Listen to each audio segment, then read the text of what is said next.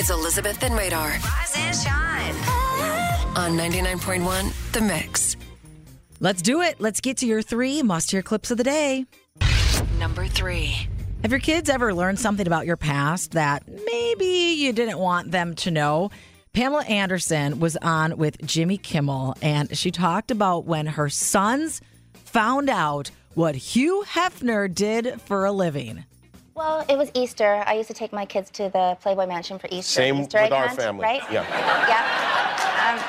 So, and then I was getting the car from ballet, and Brandon comes running up just in terror, and he goes, "Mom, I was just got out of the grotto with Marston and Cooper, and with Dylan." And he goes, "Do you know what Hef does for a living?" And I was like, "Oh, geez." And he said, "He takes pictures of naked girls." I said, "Ew," and they were just like, "Ew," and they jumped in the car and we sped off. I said, "Let's get out of here." Yeah, obviously they didn't know what their mom also used to do for a living. Number 2. Buffalo Bills player DeMar Hamlin, we all remember seeing and hearing about what happened with him, how he was saved on the football field when he went into cardiac arrest, has now teamed up with the American Heart Association for a CPR challenge. What's up, everybody? It's D-Ham. Once again, I want to thank everybody for the love and support over these past few weeks. As you know, CPR saved my life earlier this year on the field, and CPR could easily save your life or someone you love. That's why I'm proud to announce that I'm partnering with the American Heart Association and kicking off DeMar Hamlin's 3 for Heart CPR Challenge. Here's how the challenge works. Step 1, learn CPR. Step 2, donate to the American Heart Association to fund CPR education and training and research.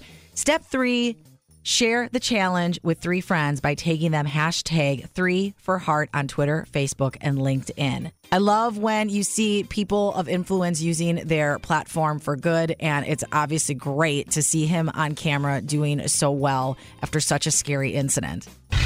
Number 1. Speaking of football, the halftime musical director, Adam Blackstone, revealed the story Rihanna wants to tell with her Super Bowl halftime show. The story that she wants to tell is just, let's be epic. Let's let this be a moment in time that people will never have had seen or heard before. Cannot wait to see Rihanna back and performing. And also, speaking of the Super Bowl and halftime performances, today in 2004 was when Janet Jackson had her little wardrobe malfunction with Justin Timberlake.